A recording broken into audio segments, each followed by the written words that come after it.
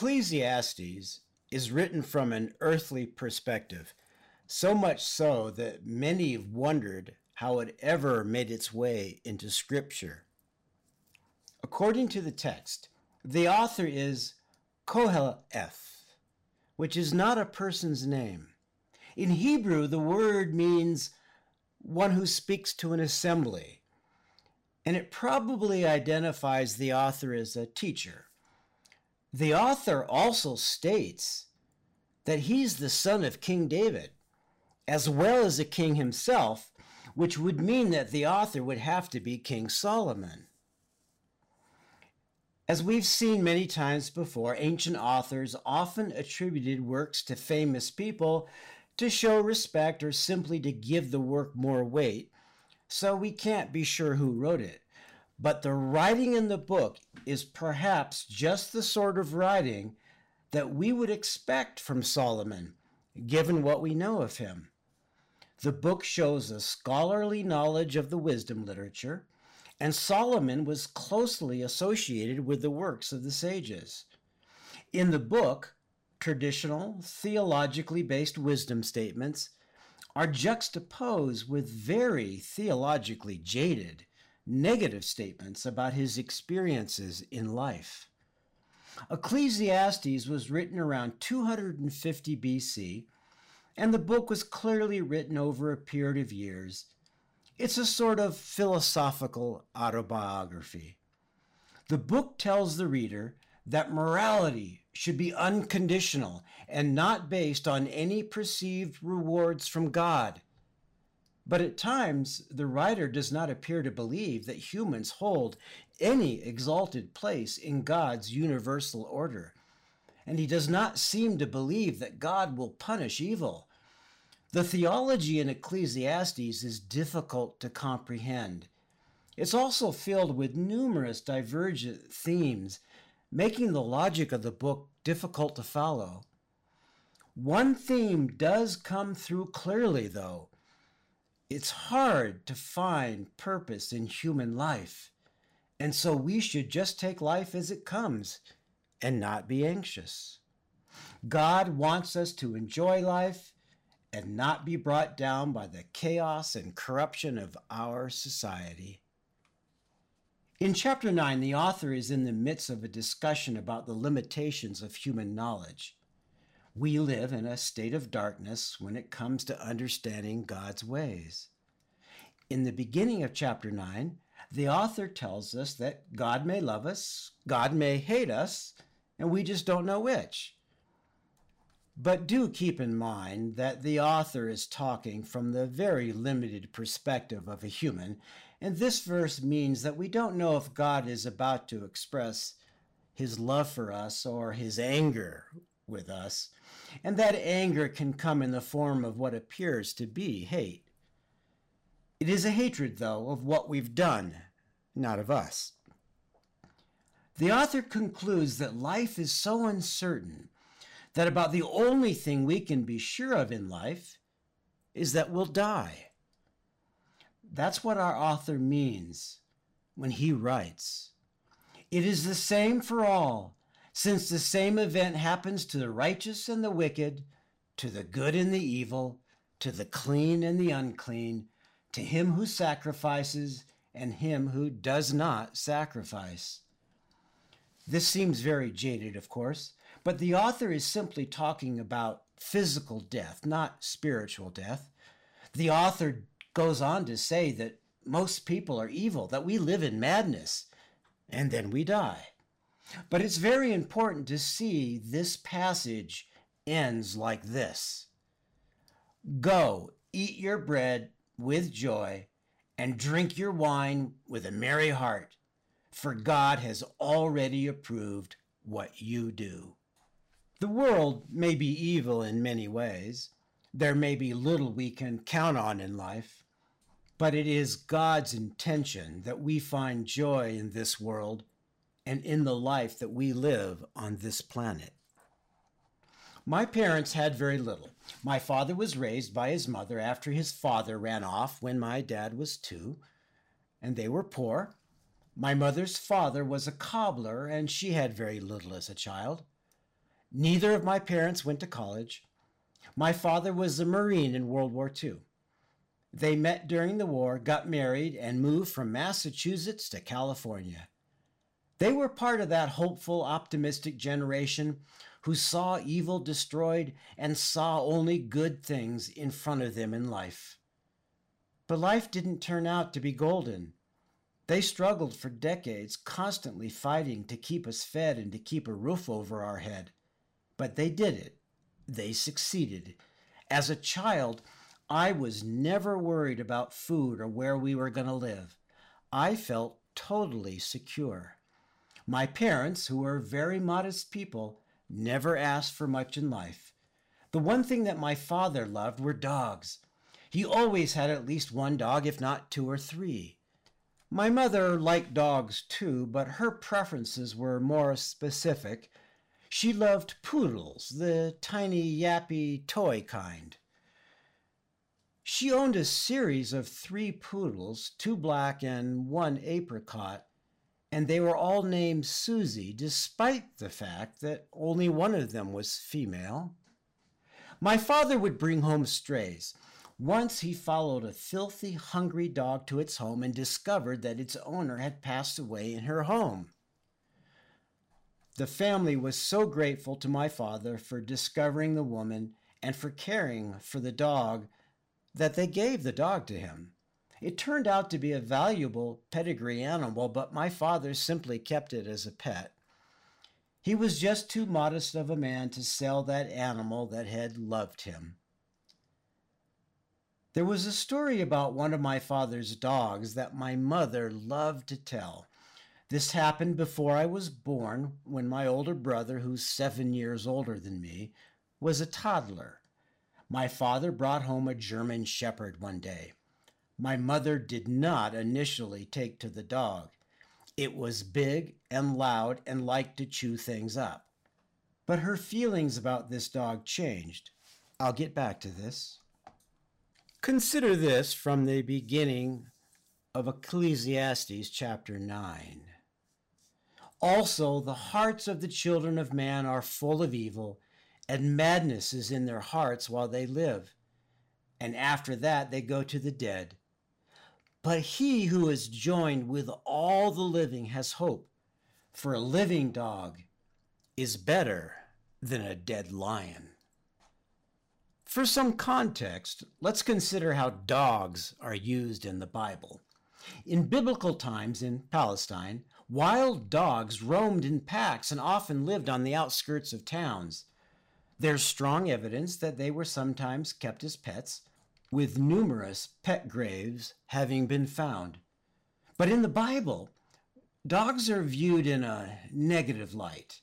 They represent the despised, the unclean, the enemy devouring its innocent. There were dietary laws that said that any food unfit for humans should be fed to dogs. Dogs were scavengers in Israelite society. They ate garbage and unburied bodies.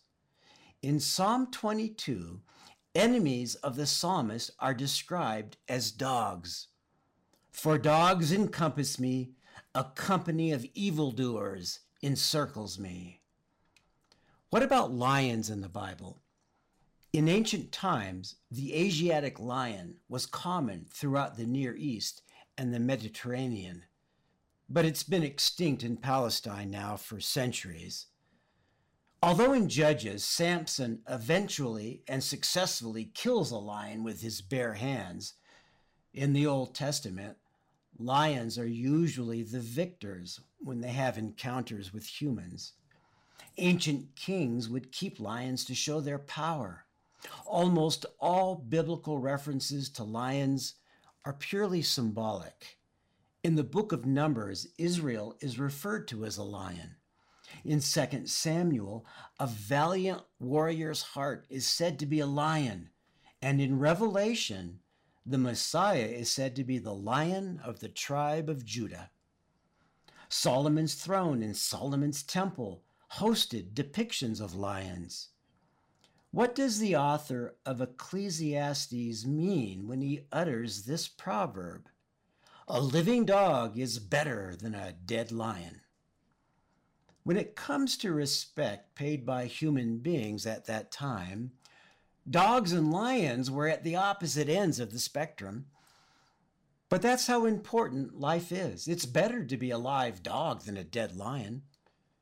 God wants life to be valuable to us. Ecclesiastes is considered wisdom literature, like Proverbs. It's meant to be practical, something to help with everyday life.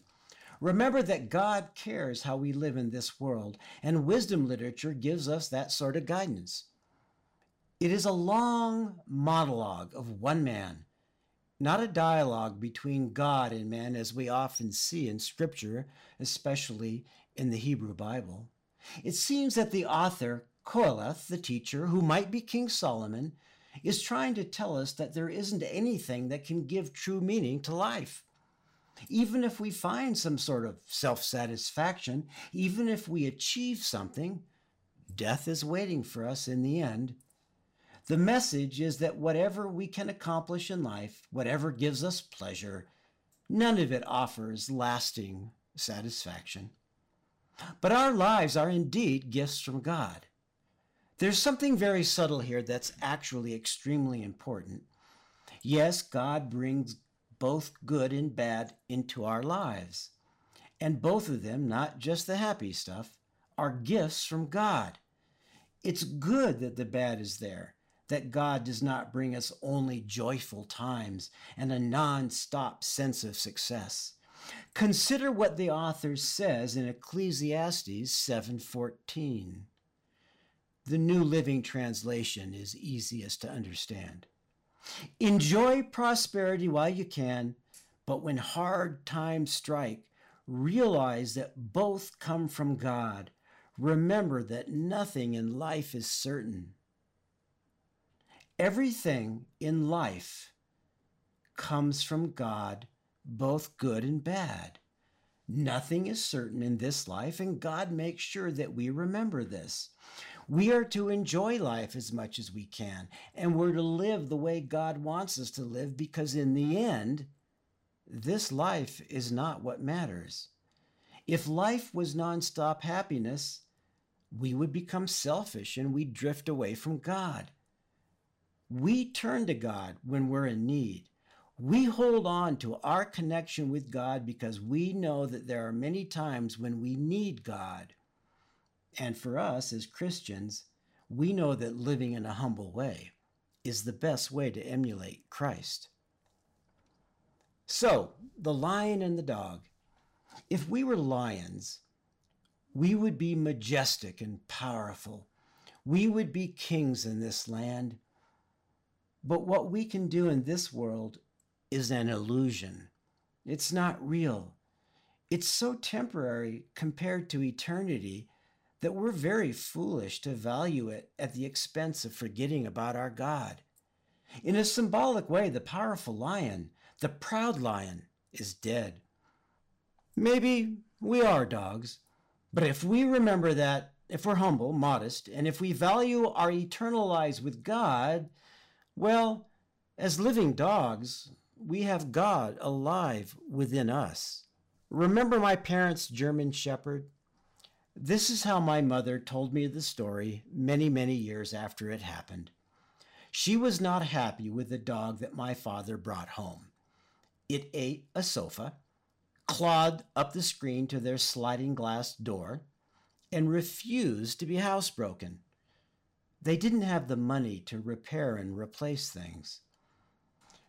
But my brother was 2 or 3 years old, and one day he was out in front of the house playing. A man came up to him and tried to grab him, but the German Shepherd was out there.